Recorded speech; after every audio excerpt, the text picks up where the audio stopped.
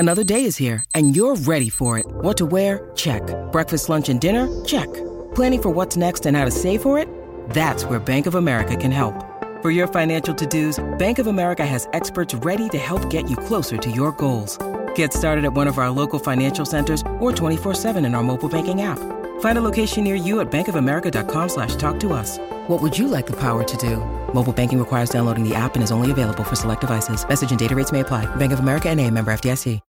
When you need mealtime inspiration, it's worth shopping Kroger, where you'll find over 30,000 mouth-watering choices that excite your inner foodie. And no matter what tasty choice you make, you'll enjoy our everyday low prices, plus extra ways to save, like digital coupons worth over $600 each week. You can also save up to $1 off per gallon at the pump with fuel points. More savings and more inspiring flavors make shopping Kroger worth it every time. Kroger, fresh for everyone. Fuel restrictions apply.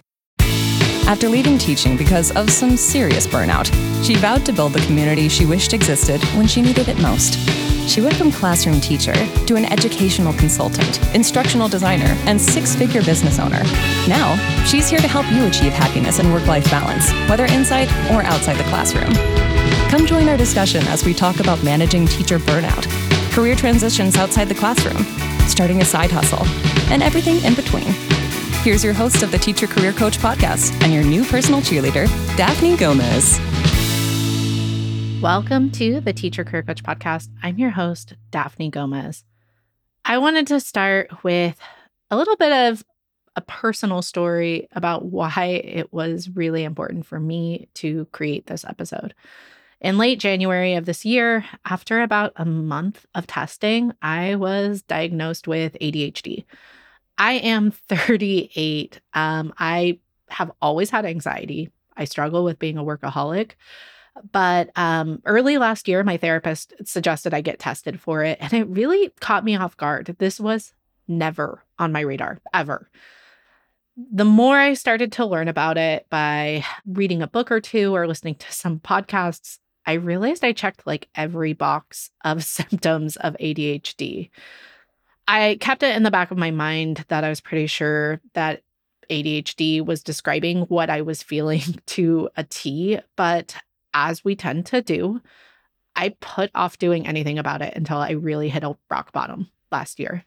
As I shared on a previous episode, I hit some pretty big mental health lows through the last few months of 2022, and I've been starting to feel better and making the necessary changes to my life. But navigating all of this, learning this about me, it's really new to me. And as I'm recording this, I'm in the middle of learning about myself and how I can better navigate some of the overwhelm and the challenges that I've been facing and feeling. And it's always really important for me to find ways to make every challenge a learning lesson, because I have built an audience and I want to be able to show you that we can turn our roadblocks into successes. But I don't have the answers right now. Which is why I am so grateful I was able to get Bree Plyler, a certified ADHD life coach, on for this episode on such short notice. We're going to go through some of the topics that I wanted to ask her about. So signs you may have ADHD, tips for teachers who are struggling with ADHD and how to manage it in the classroom, and types of careers and work environments that are going to be great fits for neurodiverse people. So while I know that not everyone is going to relate to this episode, I hope that it can help some others in this audience. Hi, Bree. Thank you so much for being here today. Thanks for having me. I found you, I don't know, is serendipity even the perfect word to say it, but I found you at the perfect time. And I started going down this like Instagram rabbit hole of watching all of your videos to see if you'd be a perfect guest for this show. But for anybody who is listening, who is not familiar with you and your work, do you mind sharing just a little bit about yourself? Sure. My name is Bree Plyler. I am a certified ADHD life coach. I use the term certified loosely because life coaching is not formally regulated yet, but there is a governing body and there are courses and steps I have to take. So I'm a life coach for adults with ADHD.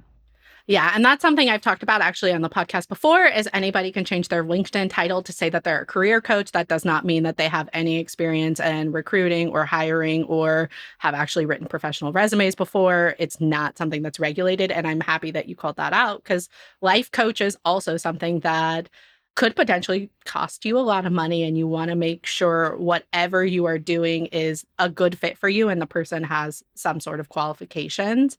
What got you interested in becoming a ADHD life coach? Yeah, I think we do an entire podcast just on this topic, so I'll try to be brief. So the long and short of it is I wasn't diagnosed until my early 30s. And so I lived most of my adult life undiagnosed and bouncing from job to job and career to career, looking for that perfect place for me. And everything would fizzle after a little while, be like, this is the perfect career. And then it would fizzle. And the one thing that I latched on to was a passion for mental health and serving people. My mom was an addict and my dad passed away young, and my mom ultimately died of an overdose. And looking back, I can pretty well attribute that to mental illness, undiagnosed ADHD, untreated mental illness. And so as a result of that, I really had a fire for serving people in the mental health community. So my plan was to go back to school and become a therapist when my daughter finished college. Along the way, my therapist said to me, I don't think you want to be a therapist. I think you want to be a coach. And I kind of laughed it off because I viewed life coaching as knockoff therapy, as therapy for people who didn't want to go back to school. But she encouraged me just to look into it. And I did. And I was like, oh, there's really something to this. And the goals of a coach are more aligned with how I'd like to serve people. So my husband and I both hired coaches after my diagnosis, and it really flipped our worlds on its head. And so I pursued coaching school, and the rest is history. So we share somewhat similar experiences. I also come from a family of addiction and mental health issues. And I also personally struggle with addiction. I've talked about it on the podcast before that I am a little bit over a year, almost 2 years of no booze on my end. But also in addition to that, I did not get diagnosed until actually this week. And I'm 38. Before last year, never would have even considered having ADHD. It was completely off my radar. And my therapist was the one that within a few weeks of working with me, she said, I think you should get diagnosed for this. I think you should seek a diagnosis because I think that it's not just anxiety that you're struggling with.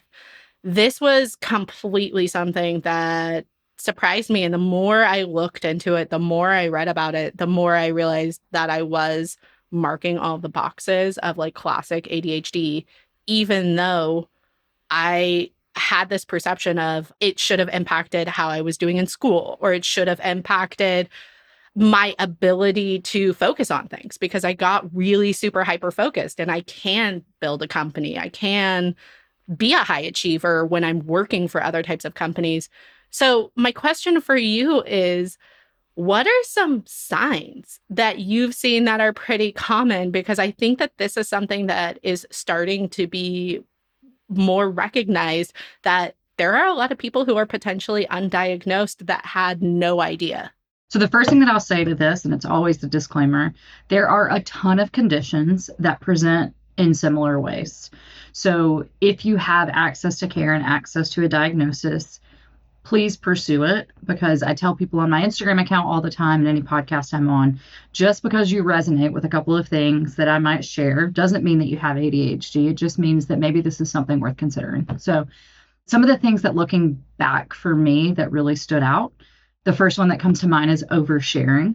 And we talked about interrupting in conversations. For me, it looked like bouncing from, and I'm talking about how it manifests in my life, right? It looked like bouncing from hobby to hobby or job to job and being so excited and the ability to really like dive in. I said it's like Mario's star power at the beginning of something when it's new and novel and we're excited about it. Those dopamine hits are high, and it's like we have that Mario star power. So we are invincible and fast paced and we can go and everything's amazing. And then all of a sudden it fizzles and we stop, right? So a few weeks or months into a new job or into a new hobby, it would just fizzle. I would just die. And looking back, a lot of that was related to the fact that I would start to get behind and I would feel ashamed. And so then I would want to leave the job or leave the hobby or whatever the case may be. So the inability to initiate tasks, the way that I would describe it is it was just like my brain and my body weren't communicating. I could be thinking, I want to do this thing, I want to do this thing, I want to do this thing, and my body just would not respond. And that was so confusing for me. So that task initiation, constant procrastination, that's one that shows up frequently. Women are often diagnosed inattentive ADHD, what used to be ADD. So some of the common symptoms of that are forgetfulness. So working memory. Where did I put my keys? What did I come to the store for? What did I come in this room for? Or the inability to maintain your focus or regulate your focus. So just as you described, hyperfocus is something that we can certainly experience. It's not that we have a deficit of attention. It's that we have an inability to put it where we want it, right? So let's say you sit down at your computer and you want to do some lesson plans, but then you have this magic idea that you want to plan a Disney trip over spring break. So you could spend the next 6 hours intently focused on planning this Disney trip. You just can't move that focus to the task that you would prefer to be doing in that time. So those are some of the big ones that I see come up really frequently. The inability to initiate tasks, the inability to put your attention where you want it, and also one that people don't often know about is emotional regulation. So that the ability to shift from one emotion to another or becoming increasingly frustrated. The example I use so often, even into adulthood, if I would go to a restaurant because they had this sauce that I really loved, and then I got home and realized I didn't have that sauce, I would literally break down and cry, heartbroken at this disappointment. And I never understood why my emotions were so big, right? And coming back from some of those emotions, even when the situation is resolved, can be really challenging if you're not aware of what's going on. That piece definitely resonates with me. What I would notice was the longer I was going without alcohol kind of numbing me. Not that I was drinking heavily every single day, but I think during those moments of uncomfortableness in my brain, I would have a glass of wine or I would have a cocktail at dinner, and then it would kind of numb it and feel a little bit more normal. So when I was sitting at tables with my loved ones having meals, I started to notice that after a certain period of time, if I had not rushed through and eaten food as quick as possible, I would be sitting there and they'd be having a normal conversation, but my brain would be like, I'm ready to get up and go. And it was almost anxiousness of, I hear all these people talking and how are people even sitting and having this conversation and focusing on it. And at first I was chalking it up to, okay, you're getting comfortable sitting, and this is what not having a glass of wine does. But the longer I noticed it, the more I realized I would be completely pulled away based on just like noises. So I can sit in a very quiet room, and if my sweet, wonderful husband just opens the door so quietly to say, hey, I made you lunch because I'm here and I just know you haven't eaten yet, but it pulled me away from writing a podcast episode, my emotions would go from 0 to 10, and I wouldn't take it out on him, but I'm sure he knows. I'm sure he could see it on my face, but I'd be like, now I'll never be able to focus again. And it was such big emotions. And then I realized that my brain, I always described it as I wasn't able to turn off the tabs of work. I would always have too many tabs open, and then I would ultimately feel very foggy. So what they just diagnosed me with was the overthinker, overfocused type of ADHD is what the psych told me yesterday. And I don't know if that is an actual diagnosis or just, have you ever heard that before? Nope. As far as I'm aware, in the latest DSM-5, which is the diagnostic manual that psychologists, psychiatrists, et cetera, use, there are officially 3 types of ADHD: inattentive, hyperactive, or impulsive, and combined. And combo. Yeah. So it was the combo, and then she just put the notes next to it. And this is one of the reasons why I am coming on and just putting out this disclaimer. this is why I'm having you on here, is I'm learning about my own diagnosis. I'm still having follow-up conversations with my general practitioner, and I want to make sure everybody knows, like, I'm not the expert to ask these questions to, because that was something that I found on Instagram when I let people know that I was diagnosed. Immediately, there were so many people struggling that they said, oh, tell me everything that you know about this. And my biggest concern was not being able to better help them. So this is a clear example of why you should seek expert opinion and not someone who has just started figuring it out. The first thing that I really wanted to talk about, because with my own diagnosis, it started to help me really understand where I struggled in my past career and my past career as a teacher. It started to make a lot more sense why I was so overwhelmed as a teacher. And so I wanted to go through some of the current situations that teachers may find themselves, if they are struggling with ADHD, overwhelmed with in that work environment, to hear your recommendations of what they may be able to do to find a little bit more comfort through these last school months. So the first one that I know I very much struggle with then, and I struggle with now, is in teaching, there is this never-ending to-do list. And they keep piling on more and more and more and more, but nobody is actually specifically telling you what needs to be done, what order things need to be done. And that decision fatigue and overwhelm was something that just constantly made me feel terrible as a teacher. So a couple of things come to mind as you're saying that. One, it makes perfect sense because part of our executive functioning challenges mean that prioritizing and decision making are especially challenging for us. And if you pair that with our, I'd say, impaired ability to perceive time correctly, it can certainly lend to overwhelm, because when we look at this never-ending task list, our brain perceives we have to do all of this right now, and all of it is most important. And that is overwhelming because I intellectually understand that all of this at one time is physically impossible. Okay. So I always like to say to folks, and use this myself, what you can see, you can manage. So the name of the game is to create visual tools. So if you have a task list that's super long, for example, getting really clear, maybe it's a color coding system, maybe it's breaking it into separate lists, but getting clear on what is actually important for today, for example, and what is on this list because I need to remember to take action on it. So some sort of visual tool to break it down in a way to help your brain understand or conceptualize all of this doesn't have to be done right now in this moment. So that's one important thing.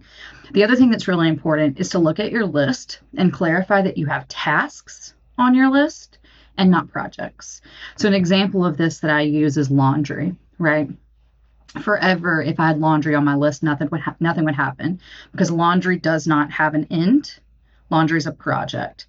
My brain doesn't naturally break down projects into tasks, so I have to do that manually. So once I started adding things like put laundry in the washer, move it to dryer, fold a load of laundry, those things suddenly became possible. So if you have lesson planning on your list, for example, your brain may resist and feel overwhelmed because you don't know what that means. Obviously, intellectually, you know what it means, but your brain is like, how do I do it? You would want it to be like lesson planning for Monday for this specific subject instead of just like an ongoing project. Maybe that, or maybe, certainly specific lesson planning so that your brain understands this ends. Even though lesson planning is something I'll have to do over and over again, yes, I need to lesson plan for this particular class. The other piece would be like, what does it mean to lesson plan? If you were teaching a new teacher how to build a lesson plan, maybe some of those steps are a way that you could create a template so that each time you see lesson plan for this class on this day on your list, your brain doesn't have to recreate or re-remember or redecide how to do that work, right? So having specific steps as opposed to the total project. I'm not sure what lesson planning looks like. I'm not a teacher, but I can imagine there are ways that you can break it down, identify target objective, identify exercises, write problems, or whatever that may look like.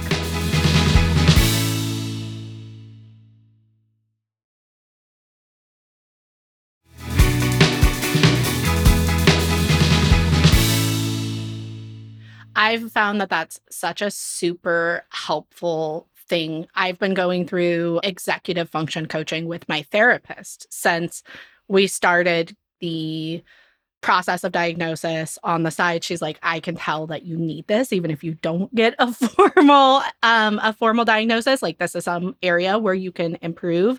But one of the things that you mentioned was like just having a visual of what is the most important right now, because my brain naturally, it feels good to write the 50 things I want to do on a to-do list. And then I just sit in overwhelm and look at that list. And it brings up a lot of emotions. I don't know where to get started. And it felt productive for a minute, and then it spirals into shame and a lot of really big emotions over the fact that I'm not getting all 50 things done. So what I've done is I've actually created, I'm using Notion, is the online planner that I like, the online app that I like to use for keeping my notes and everything like that. But I've built it in a way where I can just filter of what is due today and all of the other ones disappear. And that feels really good. I also need to continue to stare at that list, maybe write it down on a Post-it note. This is the thing I promise I'm working on for this hour. Put like a Pomodoro timer and keep actually visually looking at that time. So that's really helpful. And then another thing that you mentioned that I think, it sounds so silly, but if you hate something and you don't want to do it, for some reason you're having really big emotions about doing a task, whether it's like paying your bills or figuring out your taxes or lesson planning or grading everything, writing down the very small actions that you need to take and then starting to check those off one at a time builds momentum towards getting it done. And that's a step that I was missing because I'm smart. I know exactly what needs to be done. So I'm not going to write it down, but my brain needs it. If I'm already in that procrastination cycle, have you found that there are people that did not realize how much they needed that part of the process? Absolutely. I say all the time that the debilitating piece of ADHD is the shame and the shoulds. It's not ADHD itself. Because what you just said, I hear so frequently. I shouldn't have to write these tasks on my list. And it's so interesting for me being this far into it for myself. I can't even fathom not doing those things anymore because they're so effective and they've made my life so much easier. But I often have to work with my clients on understanding that, like, absolutely, you're allowed to do whatever it takes to make this stuff easier on you. So breaking down tasks, like you were describing it to a 5-year-old, is an incredibly effective tool. And can I share another quick prioritizing tool? So this is something that I learned early on in the process, and I call it 101. I don't use it anymore. But so many of us, like you said, you need the whole list in front of you because that's what makes you feel safe. That helps you know that you're not forgetting anything and that you're accounting for everything that's important. But it is very overwhelming. And there's a lot of things that you can do, like you were saying, to get only what you need in front of you. But first you have to decide what it is you're supposed to be working on today, right? And so there's an ABC list. So you make this whole long list, right? And you give everything either an A, a B, or a C. And an A is the task that you perceive, if this task is not complete, the world is going to burn. Everything is over, right? The B's are the tasks that if you get these tasks done, you're going to sleep better tonight, but nothing bad happens if they don't get done. And the C's are those tasks that are on the list because you don't want to forget about them, but they aren't important for today and probably not tomorrow. And in theory, today's B's will become tomorrow's A's, and so forth and so on. In the beginning, what will happen is you'll have like 75% A's, 20% B's, and 5% C's. But pretty quickly, you'll recognize that you're not going to get these A's done and the world's not burning, right? So it's an exercise in helping you to feel more comfortable, really understanding what is super important for today. And then you can also go ahead and strike off the C's on those days to do what you're saying and give you a little bit of momentum, right? They're still on the list, but they've been checked off because you don't have to think about them today and you can move on. And that really served me in beginning to get comfortable making some real choices with prioritizing. That's such a good example. And I just finished reading Your Brain Isn't Broken. And there's something that they talked about that really resonated with me that's pretty similar is how you were saying that everything you're going to try and tell yourself that everything's urgent at the beginning. On the opposite end, I would kind of procrastinate those things that I was like, I don't have to do this right now because I know that I don't like it and I don't want to perceive myself as lazy. So I would make all of these other things more important, but the things that I knew I needed to get done at one point were urgent. And it was a big stack and I had made a big mess because I had not prioritized getting them done in smaller chunks of time. And it was a big, I hate my life. Yeah, absolutely. And I created it over and over and over and over again because a deadline does come up with these things eventually.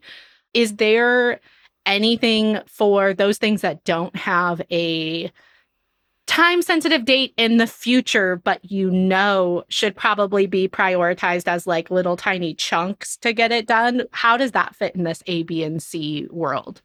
The A, B, and C is not necessarily, and so this is the other thing that happens. We tend to naturally only prioritize something if it feels urgent or has a hard deadline, right? So the A's don't have to be things like the world burning can mean like, if I don't get this done this week, then my vacation is going to be ruined, or I'm going to be thinking about it nonstop. So the task doesn't have to be a hard deadline or severe implications for it to be an A. Does that make sense? Yeah, absolutely. And then to build on that, one thing that we haven't really talked about, but why I guess I never really imagined myself to have ADHD is I sure as heck don't have a hard time focusing on things that are interesting to me or that I'm like obsessed with in that moment. And this was something that I think I could struggle with a lot as a teacher also. But definitely now that I have the ability to create my own schedule and to work on whatever I want as a CEO, is I can become hyper fixated on something and just sit and work for 8 hours without a break. And sometimes those things really aren't priorities, and I'm ignoring the things that are the biggest tasks that I actually should be working on. What would you recommend for people who are struggling with that? The first thing that I would say is to name it. So that's likely related to transitions, right?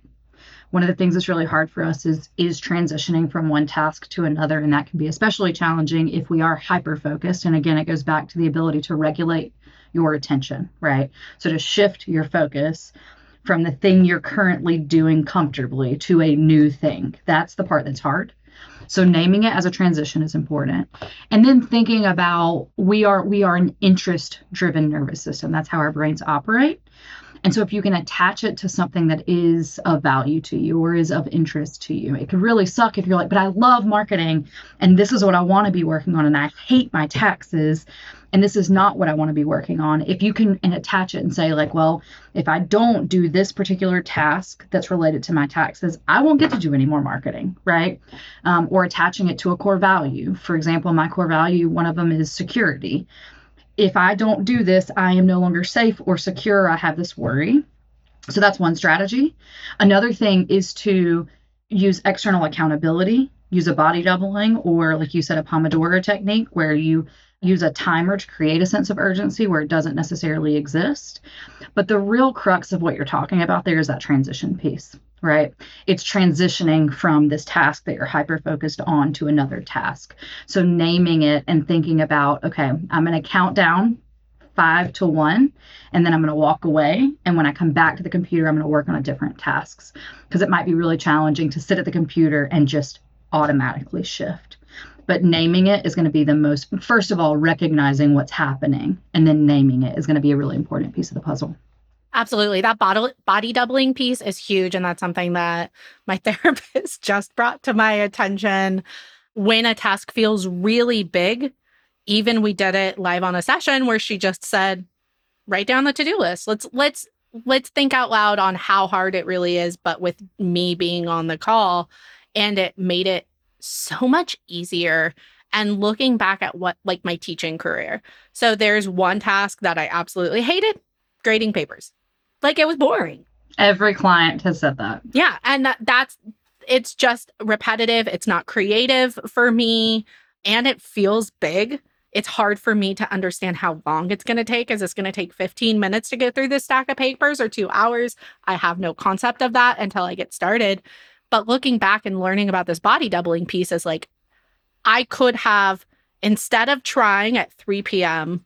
to do it on my own, but instead I ended up like, let me create a lesson plan from scratch, or let me do something else. And then I'm there at 5 p.m. and I never finished the grading lesson plan. So I take it home with me, and then I'm overwhelmed and working at home. I could have potentially asked one of my friends who was also working there to sit in the classroom and say, hey, between 3 o'clock and 3:30, do you want to grade lessons just sitting at the same desks and working on this together? It would help me stay accountable and on task. And just having that vulnerability, I think, would have actually helped me now knowing what I know about myself. For sure. Another thing that came up as you were saying that, specifically around grading, and something that I've seen with a lot of my clients who are teachers, one is sometimes there's an emotional component to the grading, and that's a whole different conversation for not now. But the other thing that comes up is all or nothing thinking, right? That's something that 100% of my clients experience, and anyone can experience this thought pattern with or without ADHD. So this tip can serve anyone. But you have this stack of papers, and like you said, I have no idea how long it's going to take me to get through this stack of papers. That also, most people will assume that if I start this, I have to finish the stack of papers. Whereas in reality, you could say, I'm going to grade 5 of these tests right now. And you have a clear completion. Your brain knows now when you get to stop, right? And you've made progress. Whereas if you look at it and you're like, oh my God, I don't think I have time to grade all these right now, so I'll come back to it later. And then suddenly it becomes the fire that we're talking about. Being able to do things in chunks and getting comfortable with that is another huge piece of the puzzle. And likely, oftentimes, it isn't an option or doesn't feel like an option because our brains perceive, no, I have to do it all or I can do none. Yeah, that's me. You just described me. I put it off until it's a full day's worth of a task. Another thing that I recognize in myself now, knowing what I know, is that noise and stimulation can become overwhelming and escalate my own emotions. And so in a classroom with 5th graders that get really excited or they interrupt me when I'm trying to give a lesson, I would start to feel escalated. I would start to have a really hard time focusing or getting back on track, and it almost would ruin my entire day if that happened multiple times. And it just wasn't something that I recognized until I removed myself from the situation and then started to recognize it in a more manageable environment, that, oh, that's the thing that was upsetting me. It's that noises upset me. I'm the type of person that even in a movie theater, if someone's whispering, I stop listening to the movie and I'm like, oh, how dare they? And now I need to try and focus on what they're saying. That's so important, when everybody else is probably like, well, I hear it, but I can drown it out. Listen to the movie. What suggestions do you have for people who are unfortunately in an environment that is escalating their emotions, like a really noisy one? Yeah, and probably in those situations, the harsh overhead lighting contributes as well. Think about what you can control, right? If you have sensory issues related to noise or light, you also might have sensory issues related to clothing, for example. So making sure that your clothing is comfortable, that your bra is not bothering you, your pants aren't too tight, your sock doesn't have a funny seam, or your shoes are too tight. So thinking about what you can control from that aspect. There's a great tool called Loop earplugs, and they're noise dampening earplugs. So maybe they wouldn't work while you were actively teaching, but you can still hear what's going on around you. Someone can still talk to you. It just reduces the decibels that you're hearing. So that's a great tool. Also, I've talked to a lot of teachers about this.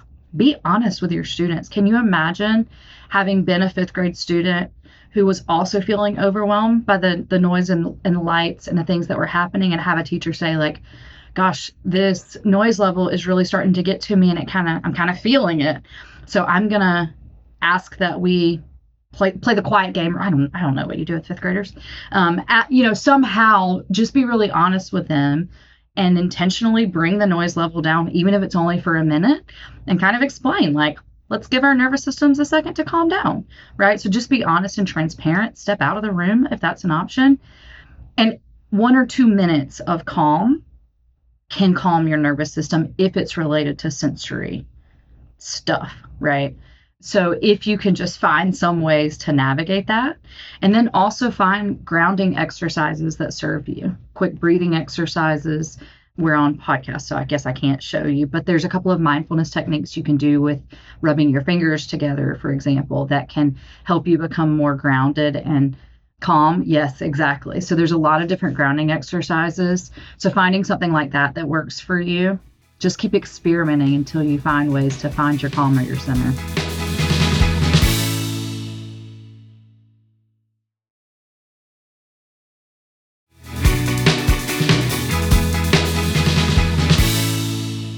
And what you couldn't see is I was tracing the outline of my hand. So as your students may draw that cute little turkey for Thanksgiving, how they trace the outline of their hand, my therapist has me do that and take deep breaths every time I go over a brand new finger. And that's really helpful. But anyone who's listening to this, I actually talked to Ashley LeGros on episode 100, and she talks specifically about how she had sensory issues. And I know this is something that she shared on her Instagram before, is she did have these conversations with her students about her overwhelm, and that she found some of her students really were very grateful to her and would come up and say, I get overwhelmed during these times too. Thank you for bringing that up. It makes me feel a little bit less lonely, or a little bit like understand what it is about this environment that is triggering to me. And she said that her students were actually pretty receptive to it, and it was helpful once she was able to identify it. I would also see if even having classical music in the background of your classroom can help. That's something that I've realized helps me feel a little bit more focused and productive, is just having some light music that's calming, not like Megadeth or Metallica in the background, but just something that, you know, feels a little bit soothing and can bring my brain to like a happy place. Moving into it, for many of the teachers who know that teaching was just not a good fit for them for a variety of reasons, but now because of potentially having ADHD or just all of the things that we had talked about, they might be starting to feel a little bit concerned about, what does this mean for the next career? Is the next career going to be a good fit for me? What parts am I going to struggle with? How do I make modifications to help myself thrive wherever I go? I just love to learn a little bit from you. What would you suggest that they do to evaluate new career options that are just better fits for neurodiverse brains? Yeah, I love that. This is another one that could be an entire episode, probably. The first thing that I would say is take some time to reflect on, what is it that you like about your current role? What are the tasks that light you up, that you're able to hyper-focus on, that you don't procrastinate? And maybe even take that a little bit deeper. What about these tasks make them possible for me to complete? And then, of course, conversely, do the same thing. What are the tasks that I always put off? What are the parts that make me dread going to work? So getting clear on that. I also recommend doing core values exercises. Brene Brown has a great one. You can find tons of them online. And also strengths assessments, but honestly, those are probably a little less important. It's about finding something that you're passionate about. Unfortunately, I wish there was this magic list of careers that would work for all folks with ADHD, and that's just not reality, because it's more related to your personality. And remembering that we have interest-driven brains, and we're really fired up by novelty. So having a position that is something that you're passionate about, that feels fulfilling for you, is going to be critical. Hopefully going into an environment where you can have really honest conversations about what type of accommodations or modifications serve you. If that looks like, you know, sometimes I need to change my environment and I can't sit at the same desk all day, I'll be more effective if being able to have those conversations, and looking for things that you can connect to your values. So again, a couple of my top core values are authenticity, community, and security. And so if I were to pursue a new career working for someone else, which good Lord willing, I'll never have to do again, I would look for a place where I could really tap into community, because that's really important to me. A place where I can be completely authentic. I don't do well in a box. Don't tell me what to do. Don't tell me that I have to do this task at this day, at this time. That doesn't serve me. But for some people, that is exactly what they need. Please tell me exactly what to work on, start to finish. So just taking time to get clear on what you're passionate about and what pieces of the job that you're currently in don't feel terrible. Yeah, I hate all of the parts of the career change process where I have to give that it's not a one size fits all answer, because people want someone to just say point blank, it's this. But not everyone is going to thrive in a remote environment. Some people are going to really want to have that body doubling all the time so that they feel productive. They know what they're working on. I've worked in a tech office that was amazing because it would have all these cool different workstations. So I was either sitting next to my teammates, or I would go upstairs and be able to look at all these really cool plants, or I would go over away from the ping pong table, because the ping pong table or someone playing acoustic guitar was a very legit tech office. ADHD nightmare. Yeah, a little bit. Dream. Well, there were sound booths where I could sit in and just have a completely quiet environment, or I could go and sit and work with other people and be next to them. I loved working in an office. I hated the commute for that particular one, but I absolutely loved working in an office. And then I also like working from home, but there are some people that are going to really lean towards one or the other. And it's finding out how you work, how you thrive. And if you are on your own, working flexible, how to be more gentle with yourself and how to actually accommodate those different types of struggles that you may have with prioritizing the right tasks and staying efficient so that you don't struggle in your next career on being able to, these are the 3 things I'm doing for myself today. These are the 3 things I'm doing. And then relaying any struggles you're having with your managers and trying to find ways to better support yourself. Yeah. And you use the word efficient, and I love that. And I think it's important to recognize that efficiency is going to look different for everyone. I think so often one of the things that my clients struggle with is this idea of like, this is the efficient way. This is the most efficient route to this outcome. But if that route means that you procrastinate a task or whatever, then it's not the most efficient route for you, right? Your most efficient route might not be a straight line, but you might get to the outcome faster. So that's what you have to evaluate. I love that. I wish that I could talk to you for 2.5 hours, clearly. But I have 2 big questions that I want to make sure to answer, because when I put this out on Instagram, 1 million DMs, 1 million questions. First being, okay, this has been on my radar. I think I might have ADHD. How do I get tested for this? With my own experience, my therapist told me that she thought that I should, and then she hand delivered a package of here's all the places you can get tested. And even that was challenging on my end, but I know that not everybody will have that experience. Depending on where you are in the world, the path is going to look different. It's also going to look different based on what your objectives are for receiving testing. So, for example, in some places, your therapist can do a screening and formally diagnose you, but they can't prescribe. You may not be able to get certain accommodations and that kind of thing. So I always tell folks, the first thing that you can do is talk to a therapist or a doctor that you trust. Have that conversation with them initially and say, what does this process look like here if I want to explore this further? Because there are a ton of different types of doctors that can actually diagnose depending on where you are in the world. Of course, it's going to depend upon your insurance, if you're looking to pursue medication and all that jazz. So if you can talk to somebody that you trust, if you don't have an existing doctor, in many countries, but definitely in the US, psychologytoday.com is a great resource because you can filter therapist or psychologist or psychiatrist, and you can filter for that they work with adults, and you can filter that they specialize in ADHD. So that's a great resource as well if you don't have a doctor or a therapist that you trust to give you a referral. So that's another great place to start. The other thing that I would say is attitudemagazine.com, I think is their website. So it's just Attitude Magazine. has a link to a beautiful self-assessment. And the reason I love the one that they share is because it doesn't just screen for ADHD. So it makes it challenging for folks who maybe have a preconceived notion that they have ADHD to like click the right answers, right, to get the answer they're looking for. It builds in screenings for some other conditions that may look the same, and then they give you some direction at the end of that.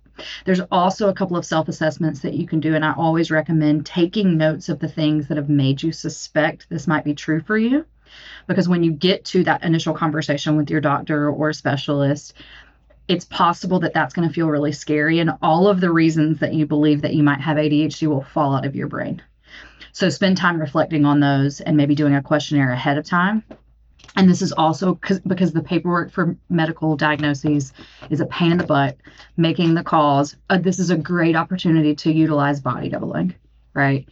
If it's important to you, reach out to your support system, or if you don't have a readily available support system, FocusMate ADHD actually on Instagram has a body doubling membership. I think it's $11 a month.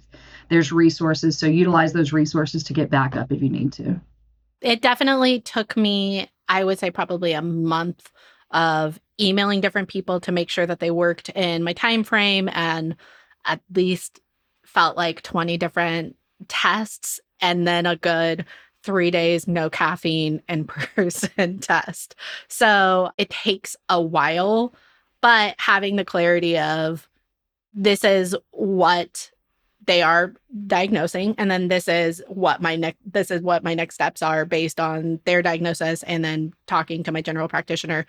I'm very hopeful with that, and I hope anyone who is listening can start to make the progress towards learning about themselves and what they need. The next question that everybody is asking already, I got so many, medication. What is it? Did it work for you? I personally actually have the call with my general practitioner to make sure that everybody's aligned on what the medication recommendations are. But what my first suggestions that everybody had were some holistic recommendations. So that was omega-3, folic acid, and zinc. Real funny, I'm a vegan, so I'm curious how much my diet and not taking these vitamins have been impacting my mental health in a way that I did not realize. But what would be your suggestions for holistic recommendations of support, and then also anything that you have on medications? So in terms of supplements and diet and those sorts of things, the jury's still out. If anybody tells you they found the perfect supplement, maybe it helps and maybe it doesn't. So that's going to be a personal choice. But those that you listed, as well as magnesium for sleep, have had positive results for some people. Movement, exercise, the things that serve us most are the things that are hardest for us to incorporate. But there have been several studies that show that 20 minutes of HIIT exercise before a task that requires sustained attention significantly improved focus. So that is a natural thing that you can do to help manage your adventure brain. As far as pharmaceutical medications, that is a conversation for you and your doctor. There are so many options now for medications that are safe and extremely effective, but everyone's biochemistry and background is different.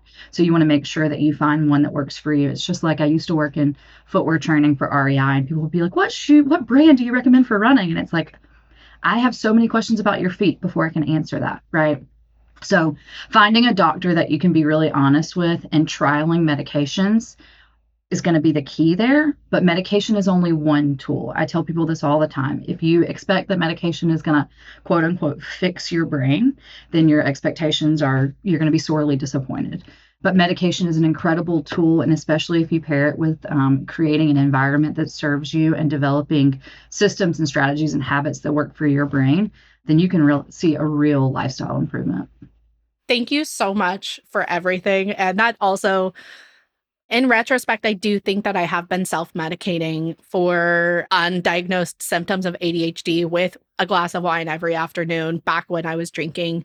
And I've started to look into a lot of the different research people have done on ADHD and addiction, and it's been really eye-opening. So thanks so much for bringing that up. Bree, I could talk to you for forever, and I'm so grateful for you coming on here. I know that there are so many people who are listening right now that are dying to learn more from you, or just whatever they can do to even potentially work with you as a coach. So do you mind sharing where everyone can find you and what you have going on your end?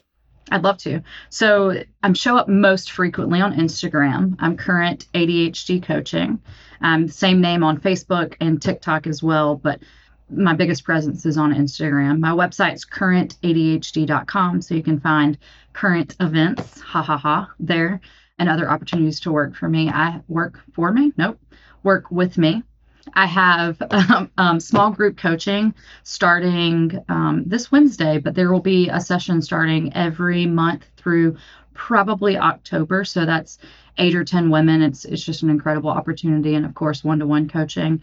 You can find me at currentadhd.com, but come hang out with me on Instagram and see if we vibe, and then we can chat and see how we can work together. Bree, thank you so much for coming on and helping me learn a little bit more about myself, and also just everyone in the audience, I'm sure, is just so grateful and excited to have someone with your qualifications share just more about how to better support them and nurture them through some seasons of stress that may be coming up in the future. So thank you so much for being here. Thank you for the opportunity.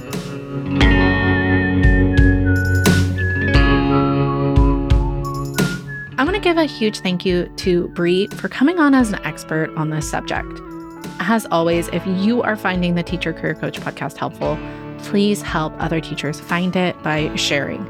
There are so many teachers who are looking for this type of support, these types of discussions, and they have no idea that this podcast and this resource library even exists. You can share it on your Instagram, on LinkedIn, or just with a friend by shooting them an email. Thank you so much for being a listener, and we'll see you on the very next episode of the Teacher Career Coach podcast.